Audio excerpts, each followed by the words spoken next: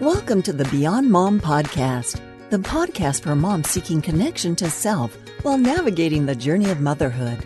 Get inspired with our practical tools, soulful conversations, and honest stories told by other women like you. From entrepreneurship to healthy living to style, Beyond Mom will spark you to live the thriving life you deserve. And now join our host, Randi Zinn, as she takes you beyond mom. Hi, everybody. This is Randi Zinn on the On Air with Beyond Mom podcast. I'm so glad that you're here with me today and taking your precious time to tune in and hear stories that will inspire you and motivate you for the next moves in your life as a busy, creative, forward-moving mom. Today's conversation is one that I'm really, really intrigued to have. And I think that we're going to get so much here based on just how profoundly interesting my interviewee is today. Her name is Samantha Watson, but she goes by Sam. Sam Watson began her 17-year career as a health advocate at age 21 when she was diagnosed with cancer, which is kind of hard to even imagine. She is the founder and CEO of the SAM Fund for Young Adult Survivors of Cancer, which is a Boston-based nonprofit organization uniquely designed to support young adults in their financial recovery from cancer treatment. What I think is so fascinating about this is that this is not a part of things that we think about. So Sam, having personally gone through this, has become so motivated to create this very, very important discussion and organization. And of course, she's here on the On Air with Beyond Mom podcast because she too is a mom. So, I mean, there's so many things that I am looking at here on her bio, but I'm actually just interested in just saying hello to Sam and introducing her to our listeners. So hi, Sam. Hi, Randi. Thanks so much for having me.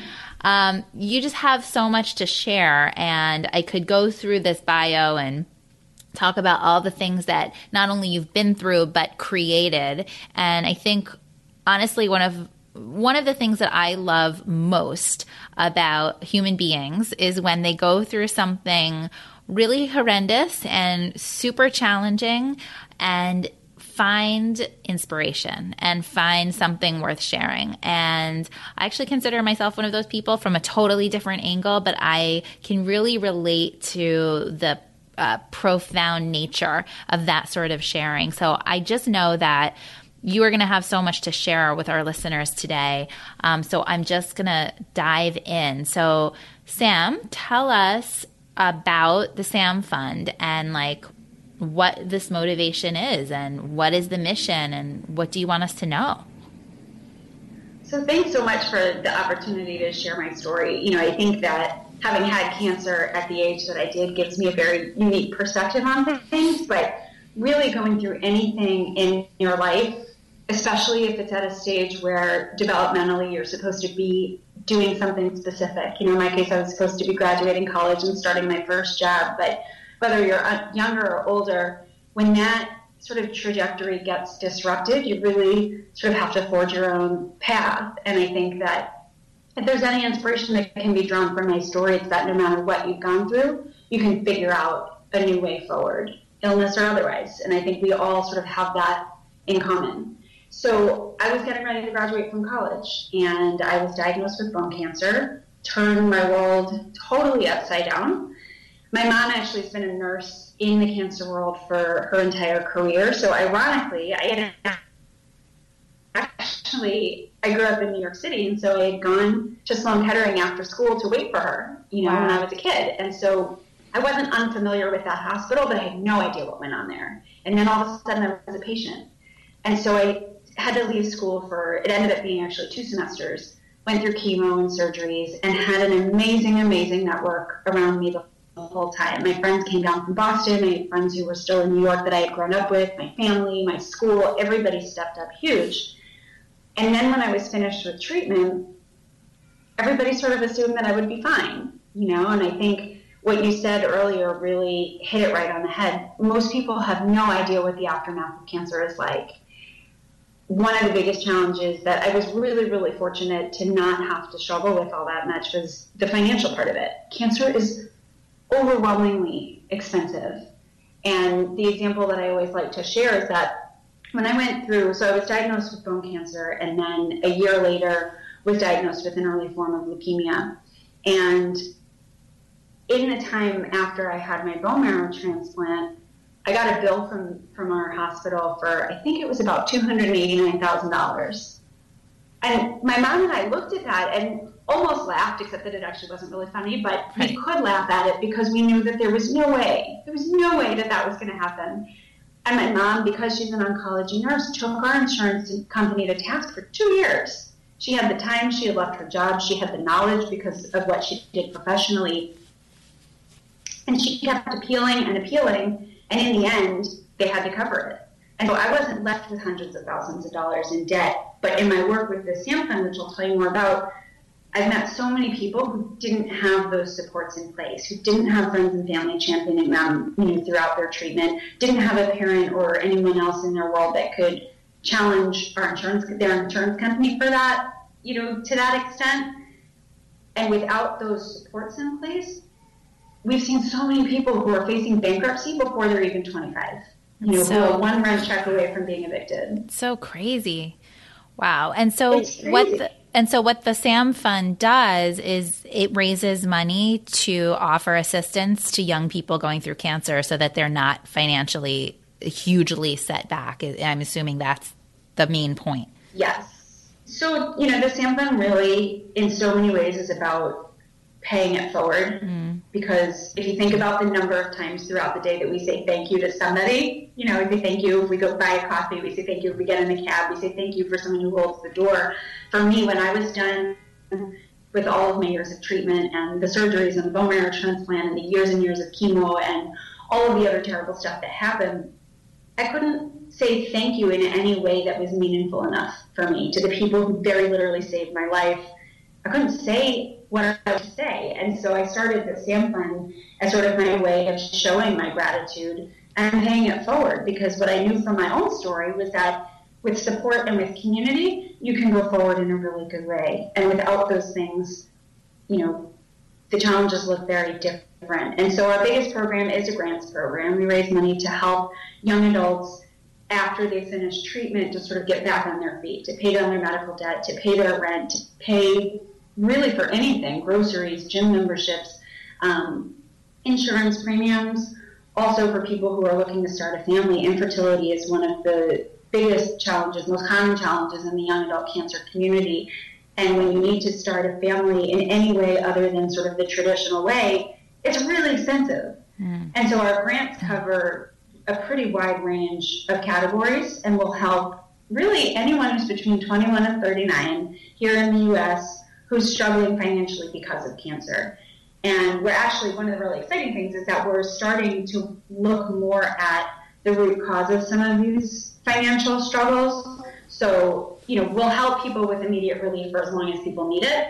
But if we can help prevent some of these crises from happening, then it's going to be better for everybody. And so we're doing more along the lines of financial education and financial decision making to inform people, about their options. For example, we see a lot of people who are struggling with health insurance because when you're in your mid-20s and you get booted off your parents' insurance, you need to go to the marketplace to get coverage. And it's all, confusing. It's all smoke and mirrors, right? And a lot of times what we'll see is people who are only thinking about the monthly premium. So they're looking at the least expensive option that they can cover on a monthly basis. And they're coming to us for a grant because they're facing bankruptcy because they didn't know their deductible was going to be so high. So in that case, if we could get to them earlier and help them understand the full cost of health insurance, understand how to, make sense of the marketplace side and the terminology, then they'll be sort of back in the driver's seat when they're making their decisions, and we'll be able to think more sort of longer term about what the consequence looks like. So that's sort of the direction we're heading. It's really exciting. It's like literacy to navigate the whole picture so that the wise decisions now can have better results later. Yeah. Exactly. And, there's a family building component of that too, which is that starting a family, no matter how you do it, is so emotionally intense, right, when you're becoming a parent. And so a lot of times when young adult cancer survivors, for example, are going into an infertility clinic or going to an adoption agency or going into really whatever scenario they're going into, the conversation of cost doesn't always come up at first, you know, because you just want to do whatever you have to do to be a parent. But if we can start sort of making some of those conversations easier from the get-go and encourage people to ask about the total cost, ask about payment options, ask about resources for support, then they're going to be in a financially stronger position. And as we both know, kids are really expensive once they get here. So have a bit of the process together is putting them in a better position once they actually need to feed that child and buy diapers for that child and raise that child. Right.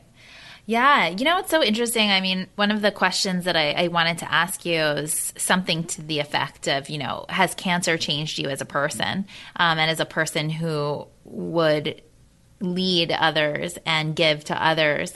And I'm reminded of something that really spoke to me. My experience was not with a physical illness, but I lost my dad 10 years ago in an accident, in a major accident.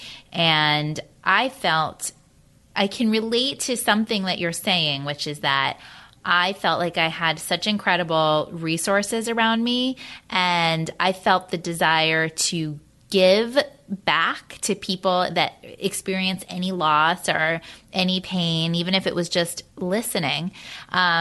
And I remember my rabbi at the time said to me, it was something that really spoke to me. She said, when your heart is broken open, God floods in. And God can be anything. To me, God is love. You know, the idea of God is love. And it's, to me, like with you speaking about what you've gone through and then this desire to create something to help and heal other people is that. So I'm imagining that speaks to you somehow. I felt the need to say it. It does. Thank you for sharing that. I think that we're very lucky to have support when we need it, you know, and in a perfect world, none of us would go through anything so devastating and so challenging and so life-changing in a negative way, you know. And I think the reality is that all of us are in this together. And I think sharing your story just now sort of reinforced my thought earlier that no matter where you come from and what you go through, there are some experiences, sort of human experiences, that are very similar. Yeah. You know, and I think we're both very lucky. And I'll also put out a quick disclaimer, which I always like to do, because cancer was the worst thing that ever happened to me. You know, I don't like to sugarcoat that. My mom, actually, she and I were talking recently, and she said, you never talk about how terrible cancer was and how afraid you were and how sick you were. And it's because I don't want to. You know, I don't want to relive a lot of that. But for me, and I have no problem with how anyone else explains their experience or processes through whatever they go through, but for me personally, I don't believe that everything happens for a reason. I don't believe that I'm here and that I survived cancer because I did something better or I did something differently than all of the people that I lost to cancer along the way. And I also don't think there's some reason why I got cancer and other friends and family members didn't. So I think, you know, when I was in the hospital and I was throwing up a zillion times a day and I was taking pills, you know, constantly throughout the day, and people came into my hospital room and said, well, don't worry because everything happens for a reason. Like, that did not help me. That did not help me figure out how to put one in front of the other. And it sort of said to me, well, don't worry about what you're going through right now because it will be okay later. And I needed to worry about what I was going through and I needed to cry.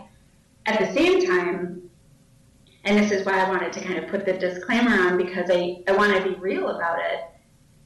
I don't know if we can always find meaning in the experiences that we have, but I think we can make meaning from them. I think that we're sort of dealt this hand in life through whatever means you believe in, and we need to play it in the best way that we can. Okay, that gave me goosebumps, Sam, because I totally agree with you. That's it. You can't necessarily these things don't always have meaning like in the moment they're happening, but you can make meaning. I think that's so important to remember for any of us that go through anything that's of a challenge, that we can make something meaningful of it, which you obviously have. It's incredible. I want to talk a lot about actually your personal life, but before we do, I wanted to ask, a lot of the Beyond Moms that I know, they also have issues or causes that are close to their heart. And a lot of women think about, what does it mean to start something like a nonprofit or a fund or something like that? What would be a couple of kind of short tips that you would give to someone who might find themselves called in that direction? So I'll give you the advice I wish I had been given 13 years ago. Okay. So the first is to really know what you're getting into, which I did not. I think I was 25. I saw a need. Nobody else was helping young adults financially after treatment, and I knew from the people in my world at that time that this was a very real need. And so we figured, all right, let's do it. I did not imagine the amount of work it was going to be, the amount of thought it was going to be, and I didn't realize either that my personal experience would only take me so far. Mm-hmm. I think what happens a lot of times is that founders have such good intentions and so much passion, and it's so personal, and they bank on that. And that's certainly what's going to get people interested. Your passion, I think, definitely comes through when you're talking about a cause that's important to you. But my passion for helping young adult cancer survivors didn't teach me about accounting, and it didn't teach me about marketing and PR, and it didn't teach me about program development and program evaluation, and all of those things are so critically important to running a successful organization. And so my first piece of advice was know what you're getting into and be ready to put in the amount of time and effort. 3 years into the SAM Fund, I went back for my MBA in nonprofit management because I needed a skill set to actually make sure that the SAM Fund was going to be around long after people got bored about my story. Right. And the second thing I would say is do your research and make sure that someone else isn't already doing it. There are a lot of nonprofits in this country, and chances are there's probably a program similar to what you want to do, or an organization that already does it, that would love your help. And so there's no need to reinvent the wheel. There's no need to compete with anybody else, because in the end, when you're competing with a similar organization for donors, or you're competing with somebody else for program service delivery, the only ones that are going to suffer at the end of that story are the ones you're trying to help, because now they're going to have fewer resources available to them, and the strength of each organization gets diluted. So make sure there's nobody else out there doing it. And if there is, or even if there's someone that's doing something similar, see if you can get them out. See if there's another way that doesn't involve creating a nonprofit from scratch where you can still make the impact you want to make. I think that's amazing and huge, and yeah, it's like a profound point on many levels, both in terms of the resources that are supposed to be helping others, as well as your own personal energy and resources. It's amazing. So tell us, I want to hear a little bit about being a mom and how that has shifted or assisted your Beyond Mom dreams of what you're creating, and also how you're finding your own balance in the midst of all of this. I laugh a little bit at that last point because, spoiler alert, I still haven't found my balance. But, none of us have, but I think we all agree it's a daily effort. Absolutely. So I have 2 kids, and I adore them to the ends of the world. My son, Alex, is 6, almost 6.5, and my daughter, Emmy, is 3.5, going on 25. She's a three-nager. I actually just heard that term for the first time recently, and it's genius. It's real. It's real. Just wait till it's 4-nager. That's what I have. Yeah. Oh, God. So my husband and I had a whole lot of discussions about this very early on, because when I went to treatment the first time, my doctor said, well, probably your fertility will be impacted by all the chemo you got, but we won't know for sure. And then when I went through chemo and my bone marrow transplant the second time, they said, well, probably your fertility would be impacted by this round of chemo, so you put this together with the earlier one, and probably there's no way you're going to get pregnant.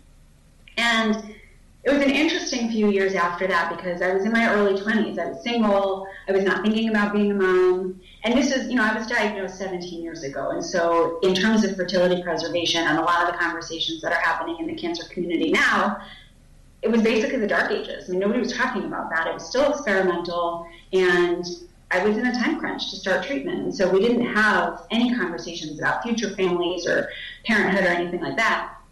And so what started to happen for me was that as I started to go to cancer conferences and workshops and retreats, events, and the conversation, there were usually facilitated workshops on family building, and there was a lot about fertility preservation and IVF and the different assistive technologies available to people who are dealing with infertility. What seemed to happen, and I don't know if this is just in the cancer community, but I know from my experience this was how a lot of our conversations went. There was a certain path you were supposed to follow. So you're supposed to try to get pregnant. And if you couldn't get pregnant, then you could try IUI or IVF. And if that didn't work, you could try donor eggs or donor sperm or donor embryos. And if that didn't work, you could try and find a gestational carrier. And if that didn't work, you could always adopt.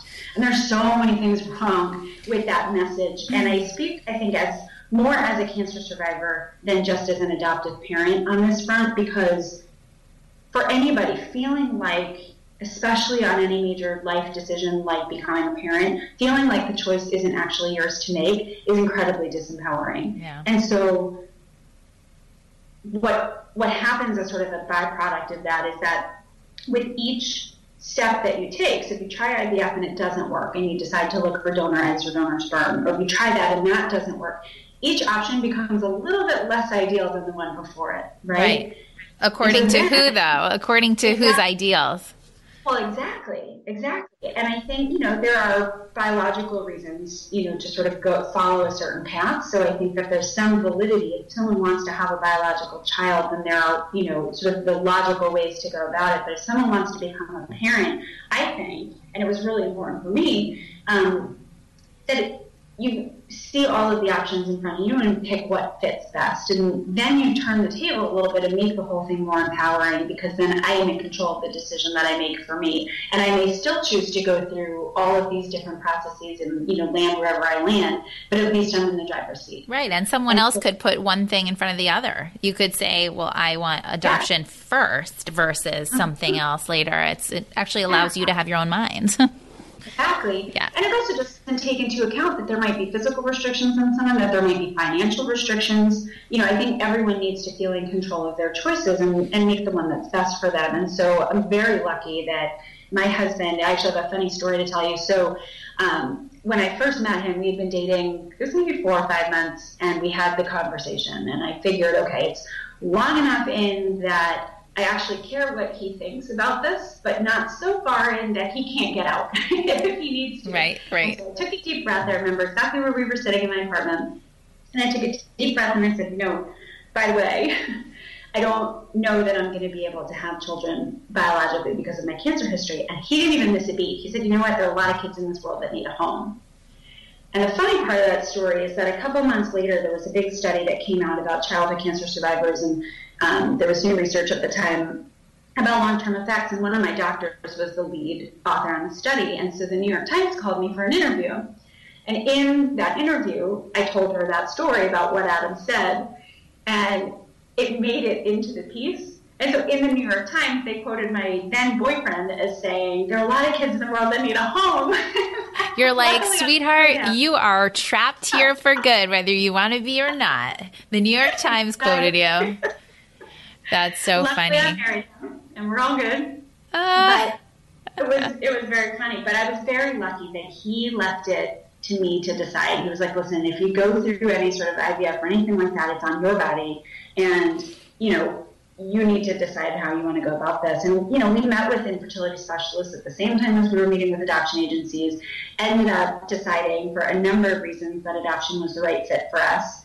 And both my kids actually were born right in Boston, where I live. So wow. It was a funny twist of fate, but Alex is now 6. We adopted him when he was 4 days old, and Emmy is now 3.5. We adopted her at birth too. And, for any fears that I had about, it's actually funny, I had fears about, how will I feel connected to a child that I adopted, and how does this whole thing work?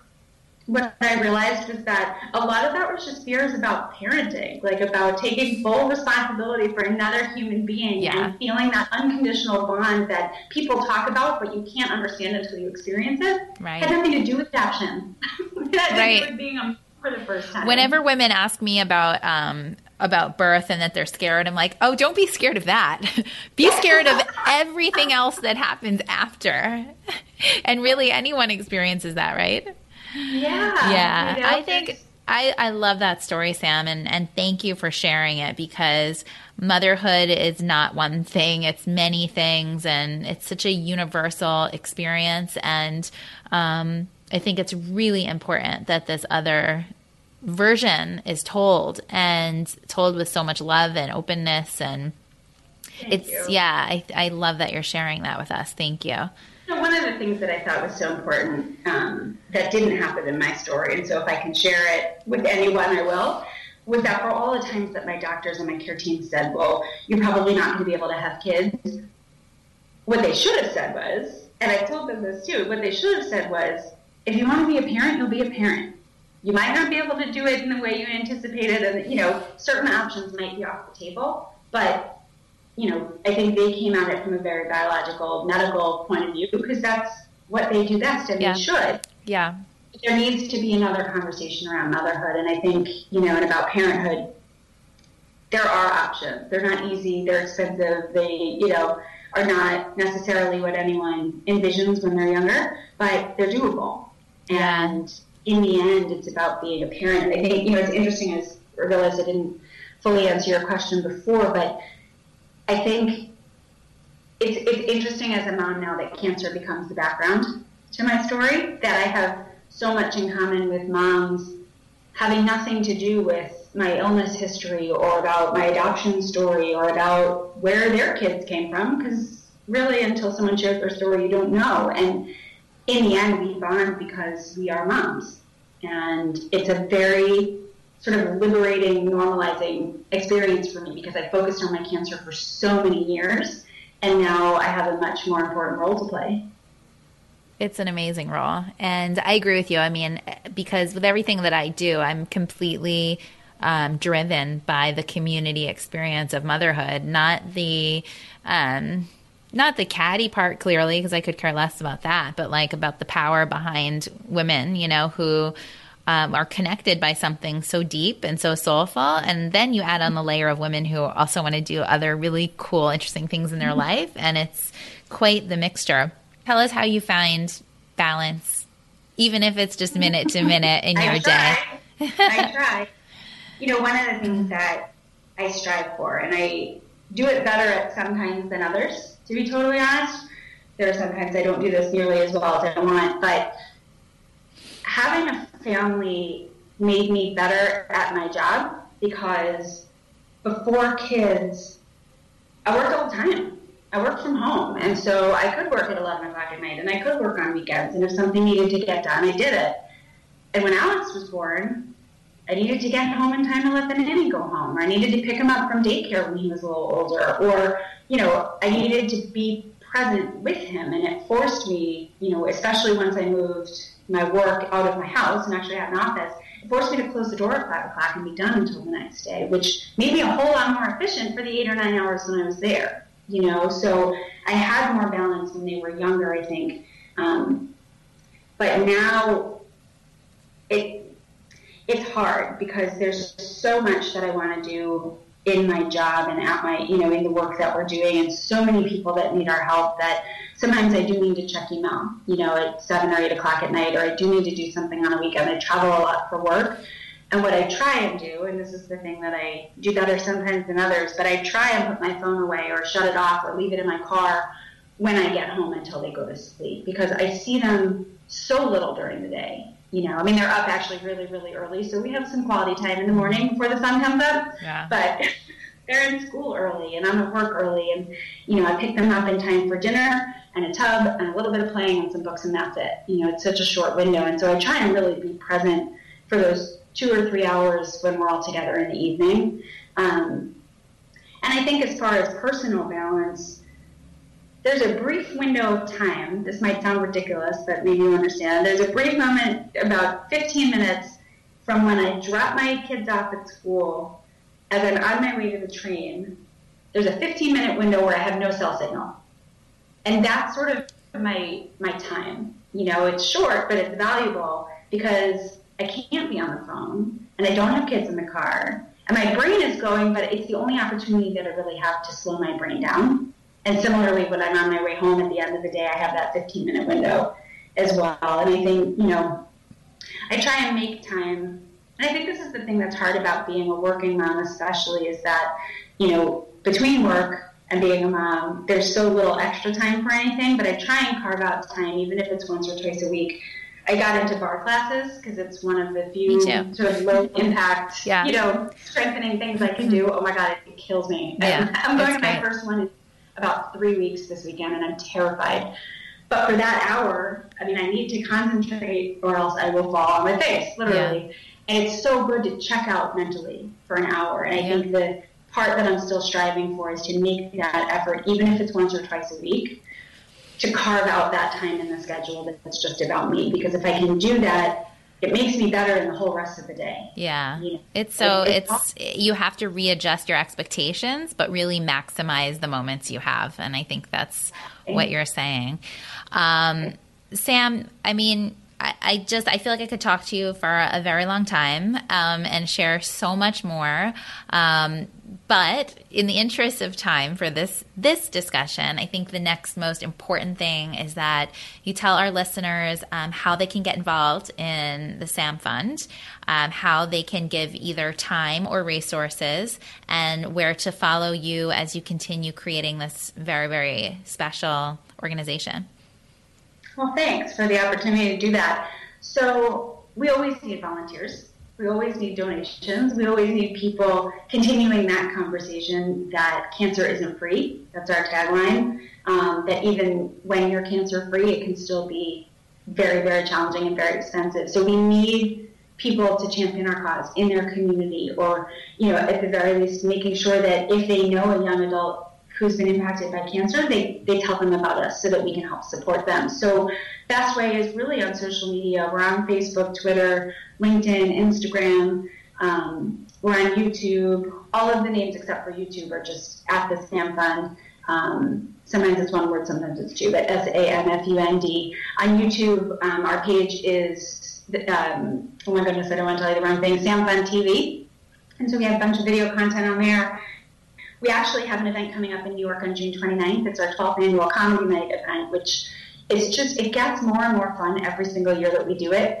And it's at Broadway Comedy Club. There's information on our website. I would love to see everybody come out for that. It's a fun night away from the kids because it's 21 plus. But it's always a lot of fun. And we're always looking for volunteers who can host an event in their area, or, you know, let their local hospital or cancer center know that we're here. And, you know, there are a lot of ways that we can engage with volunteers. And certainly donations are appreciated at any time, big or small, because as I was telling you in the beginning, a lot of times people are in such crisis that they're skipping their medications because they can't afford a copay.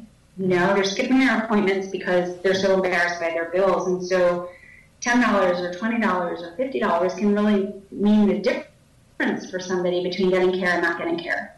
And so at any level, you know, donations are appreciated. That's great. Sam, you are such an inspiration, and I really appreciate the honest storytelling and truth-telling and sharing new ways of thinking, not only about cancer, about care, about motherhood. It's all the things that I think could really, will definitely inspire those that are listening to this. So thank you so much.